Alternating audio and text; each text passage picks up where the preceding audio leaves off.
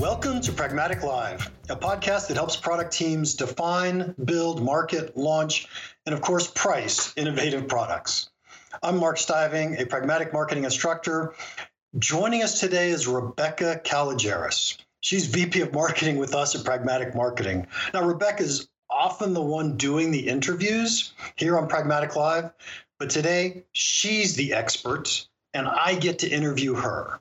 And today's topic is going to be market research. More specifically, the annual survey that Pragmatic Marketing just completed. Oh, and be warned, she's also a very good friend of mine, so who knows exactly what's going to happen on this podcast. Welcome, Rebecca. Thanks, Mark. Thanks for having me. My pleasure. So, wide open question. Tell us about the survey. Sure. All right. So every year we do a survey of the product management and product marketing marketplace. We try to get as big a collection of people to respond as we can. And we did a really great job of this year, thanks to some efforts on our end to promote it and some great partner work. We got over 3,500 respondents who responded to tell us a lot about the roles they have today, what they're responsible for, the problems they're facing, and then, of course, what kind of money they're making for solving these problems. We had, I think it was every state but two.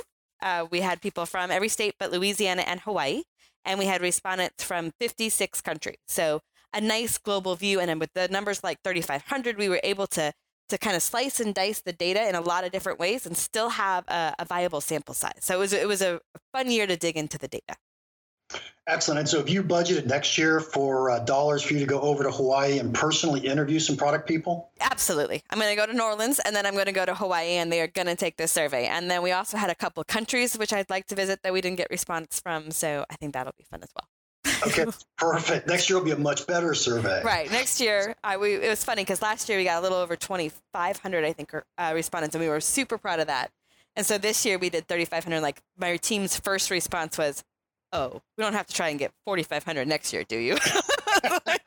Like every year it must be bigger.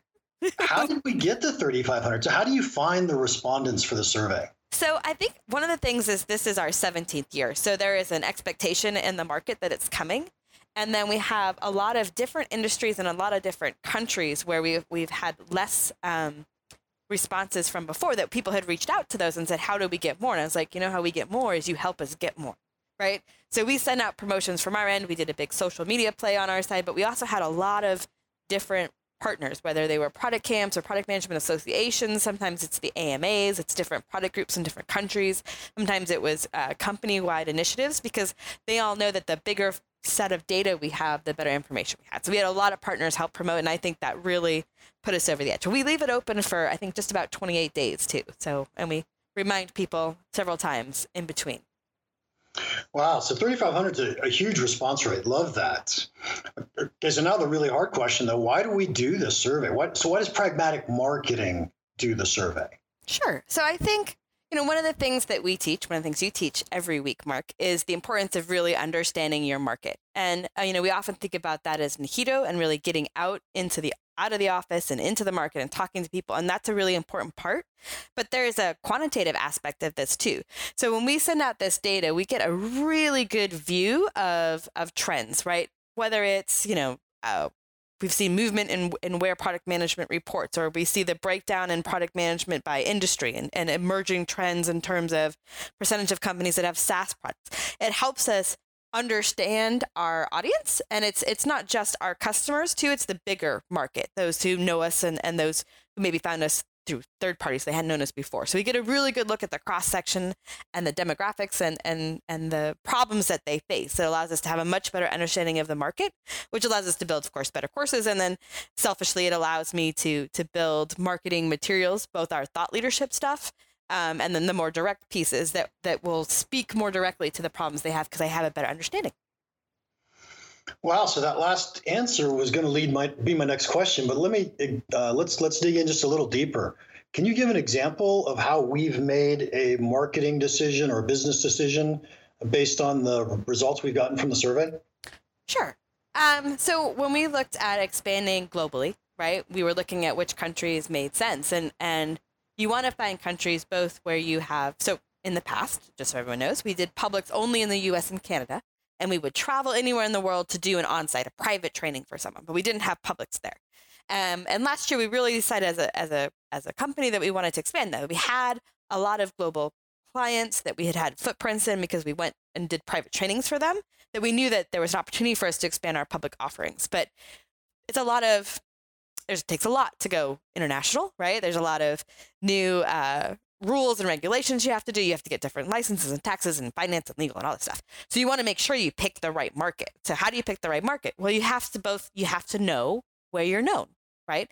So not only can I look at my customers, but I could look at the data of where we were getting survey respondents from, which includes customers and non-customers. And I know who's heard of us. Where do we have sort of brand awareness? What countries is that heavy in? And then when we pinpointed a few, we could also take that data and go, okay, are they having the same types of problems? Are they doing the same type of activities as that role is defined in the US is done here? Because does our product make sense to them? So it was really able to help us identify and then validate decisions. In this case, we went to Europe and particularly in the UK, and we felt really comfortable that we had a good understanding of the size of that market compared to the US, that we had a decent level of brand awareness, and that we could pull through the problems that they talked about and their areas of concern and know that was a good fit too. Wow, that's actually really smart.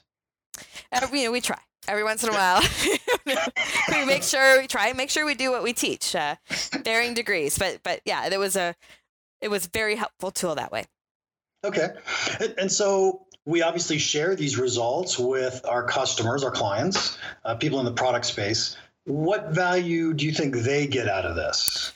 It's really interesting to me. The survey it's a bunch of work, and it falls like right over the holiday. So like right before Christmas, I'm working really hard and doing all the analysis, and right after Christmas, it's waiting for Norman, our designer, to like design out. And so it's like this terrible Christmas present waiting for him. And it's just a lot of work, but it's good. But it's really satisfying because as soon as those results come out, we get questions, right? And we get questions because people are going to use that data. And we have, dozens of people who talked about how they use that data in their own lives to get raises, to explain, hey, look, this is where we're not being compensated the same way as the market, right? So that one we hear a lot, and often people will ask us, hey, can you cut the data by more specific state or on these criteria so that I can do a real apple-to-apple comparison? So that's probably the most common, but we've also used it, seen people use it as a way for them to benchmark what their teams are doing against other teams. So if it's not necessarily best practice in here, but you'd have industry average. So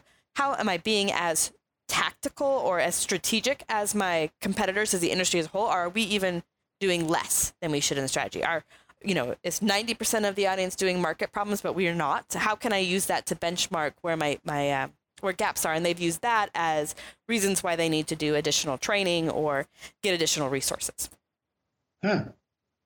Okay. So as you spent your Christmas holiday analyzing all the data, yes, did anything surprise you? It's year over year, there's not huge movements. There's not these giant leaps kind of in the data that you always think, well, maybe this year there'll be some shocking change. But I think a couple of things that you really see are certain trends that people talk about. And in this particular case, there was a lot of talk about big data. It continues to be a big thing. And there was just a more of a separation between people who thought it was a really good thing and people who were just probably inundated with data to the point where they found it a paralysis issue. But that came up a lot as one of the problems they have. And just a continued desire for clear strategic focus from their leadership and time to work on that strategy is something we see quite frequently. So what is going on in the world of big data? Can you tell anything from the survey or even from Nihito visits? Could you give us some insight on that? I mean, I would say particularly we have a large, as we know from our survey, 54% of our audience has some form of a SaaS type product. So those tend to be heavy deliverers of data, right? Because you get usage data, you get where they looked data, you get just data. And so we have, I'd say it's one of those things where, I wouldn't want to say it's jumped the shark because you're never not going to want the data. But it's so exciting as these data flows opened up and everybody got all this information. They were so excited to have it. And then it got to a point where either you have all this data, but you can't make the story behind it. You don't know how to use it to get what you need to do, or there's so much data that anyone can pick any data point to support their point of view, right? So then it loses its power because it's just a tool, right? It's another statistic that I can make into a lie if it's not used correctly. So we've seen people gone from excitement to a little bit of maybe fear of it, overwhelmed of it. Yeah, that's great, but there needs to be containers for it so it becomes more consumable. Well, the whole concept of big data is fascinating to me. As you know, I have a doctoral PhD, and in the doctoral program, I got the bragging. You're like, wait, as you know, where did you go, Mark? Tell us, where did you go to school? Doctoral program, I got to play with scanner panel data, which was big data. It was purchase data of yogurt and tuna fish. Go figure. And but one of the things that's fascinating is that just having this pile of data doesn't do you any good until you create some kind of model that says, I think people are making a decision this way, or I think people are behaving this way. And then you go out and do the statistics and run the models in order to find out that's really true. And I don't think product people are trained to do that skill at all. It's not a trivial skill. No, and I think that's a good point, that hypothesis and data. But the answer isn't all in the data unless you know the right questions and you know something what you want to check with. And I think there is an art form to that is probably not something everybody knows how to do. And so buried inside the data of our survey are some fascinating things we haven't found yet. Yes. I was going to ask you what are they, but we haven't found them yet. No, that's true. So maybe I'll take a look at the data again this year and see if we can correlate something with pricing. I love doing the pricing analysis. Yes, and it's seeing which areas. It was funny because I had two people who asked questions afterwards. One was really digging in on the male versus female thing and the what other factors, right? Is it really that males can make that much more than females, or is it really that those males all happen to have higher degrees and more experience and yada, yada, yada? So the questions really helped me look at that data. I thought, well, that's a fair question, right? So we took a cross section and pulled it, and it was, nope, they make that much more. But another question that someone asked me about to dig into was, hey, so what is it that executives do that others don't, right? So that I know what an executive profile looks like, they handle these things. And one of those things, Mark, is pricing and profitability. There's a huge gap from what executives and product teams and how many of them said that this was their responsibility in their domain, and then how many of the individual contributors did. And I think if someone can start, even if they don't feel like they're fully empowered to do pricing right now, if they can influence that, if they can learn the right ways to do that and the right ways to start thinking it and kind of bring their company along from the side, that's a good road to executive leadership, because it was clear difference in who did what. Very interesting. And as you know, what we teach in the class is that understanding pricing helps us build better products. And so that would mean a product marketer, product manager is going to do a much better job once they understand the whole concept of pricing. So let's talk about titles for a little while. I think titles are fascinating. How many different titles did we get this year? So I counted up to 700 and then I stopped counting because I was like, all right, and we try to standardize for VP equals vice president and all those things, but it's insane. The number of titles, I think, again, shows that there still is a certain lack of standardization and clarity around the role. And so they're using titles as a way of kind of building out stratifications of the role to mean a different thing, to give it a different lean to. One of the things we talk about, we have 37 boxes that we teach, 37 things that are important to building and marketing products. And that's a lot for any one person. So I think there's some specialization that we've seen within the industry where people are, instead of doing the whole framework, they're doing pieces of it. And I think sometimes the specific titles relate to which pieces of the framework they do, right? So I might be a product manager, but I have a different title because I'm a product manager that does boxes, 7 through 22, but I don't do 1 through 6 or 8 through 9 or whatever. One of the things that I was always curious about when I look through the data or I look through some of the results is how many people think of themselves as product managers and how many people think of themselves as product marketers. So is there any way to say, I get it, someone gives a title of product team member. We don't really know which side of the framework they think they fall on. Yeah, and we used to cut this all by title, right? So it was whether you're a product manager versus a product marketing manager. And we stopped just because we would go out and in the market visits regularly go to meet a product marketing manager and think this is what this person's going to do and find out that it was the opposite, right? And we meet a product manager that did the roles that we had traditionally assigned to a product marketing manager. So it just wasn't a way to cut it. So what we ended up doing is changing the question to be, okay, do you spend more of your time focused on what should go in the product, or do you spend more of your time focused on how to get that product to fly off the shelf? And that way we've tried to take the roles that we had traditionally defined in the titles and be able to split it that way, but without using the titles that are inconsistently used throughout the industry. Once again, you and your team are brilliant. Oh, well, go on. So what are the results? What are the results? What percent came out on the left-hand side versus the right-hand side? Oh, geez, that's a really good question. 41% said that they decided what should go on the product. 26% said that they create and execute the kind of flying off the shelf. And 33% said they did each about equally. And I think you see a lot of those each about equally in smaller companies where you maybe only have one product manager or a small team. And so it is definitely everybody does everything. That's how I started out in my career. I had a product manager, owner of 37 boxes.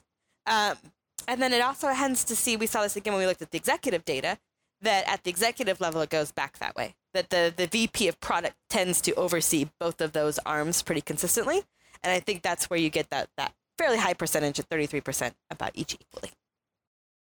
Okay. And the 40, 46, 23 or whatever the numbers were on that other split, do you think that has to do with the number of people inside companies or the types of people that we typically have access to? That's a great question, Mark. And I think the answer is both. So it's 41 to 26%.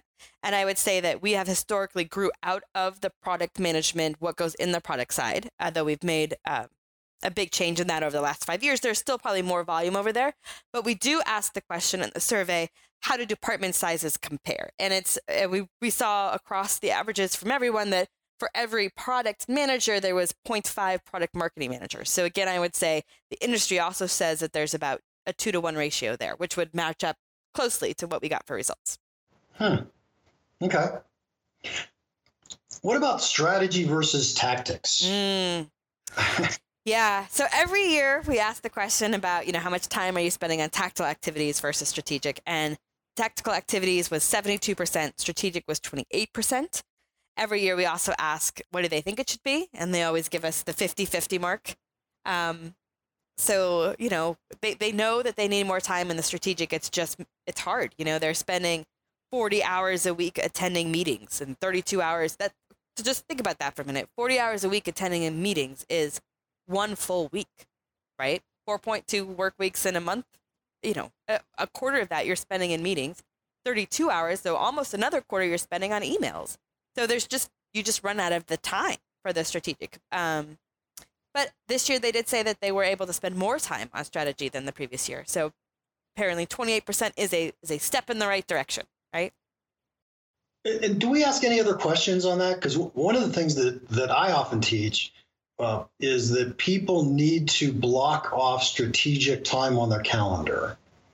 And I would love to know if people that spend more time on strategy actually do that or not, or if there are other tricks that they use.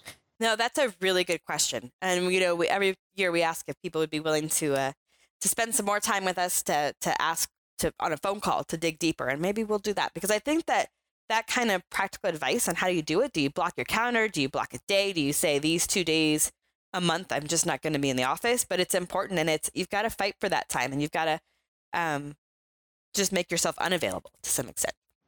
Oh, absolutely. Absolutely. Okay. Well, then I'd like to add a few questions to the survey. How do we decide what questions we like to ask in our survey? Well, whoever sends me the best presents right around November 1st, those are no. Luckily, Mark, you could just talk to me. So every year we put together this survey in October. So I would love questions, and we try to do about this time of year a retrospective. Why the survey is still fresh in our mind. What do we wish we had asked? So if you've got ideas, I would love to hear them. Okay, I will share them with you. Do you want to give us a hint? The audience is going to want to know. Are you sure? Well, so I was going to ask some other pricing questions because I would love to know more about pricing inside companies. Obviously, what else would I really want to know more of? Mm-hmm. Would you ask like what problems they have with pricing or how they're doing it today? Or both? There'd be several different questions. I'd like to know who owns pricing. Ah, yes. Inside a company and what that means. And if we broke pricing up into different departments or different purposes, functions, who would own that? I'd like to know what companies have a pricing department or have a pricing committee. I think we should also say that if someone listening has an idea for questions that they would like to have asked or that they would like to be able to, cut the data by, that they could absolutely email us at survey@pragmaticmarketing.com, and that will go directly to me because I would love to get other ideas. Okay, well, I've got a list I'm going to send to survey@pragmaticmarketing.com. Excellent. Excellent. Hey, Rebecca, thanks so much for your time. I had a great time talking to you. I did too. And I just want 2 more statistics from the survey I just want to drop real quick. Oh, please. 35% of people or companies must commit to adding a feature in order to close a specific deal. And 34% deliver features that aren't being used by customers. Those numbers are really close. Oh. Sometimes it makes me wonder how much they're connected. But that number, that was one that when you'd asked me earlier what really stood out, I should have brought that one out. 34% deliver features that aren't being used by customers. That just shocks me. What else could your team have been delivering at that time? Yes. And not that everything belongs to price, but of course it does. If we knew that customers would pay for something before we put it in, odds are really good they would use it. Right. Or we wouldn't care. So awesome. Thanks for those statistics too. That was great. So to our listeners, we hope you got a lot of value out of our podcast today. We'd love to hear from you, praise, suggestions for improvement, questions you'd like us to address, or maybe even random thoughts. Everything's welcome. Please send your comments to experts@pragmaticmarketing.com. And don't forget to join us for the next episode of Pragmatic Live. See you next week.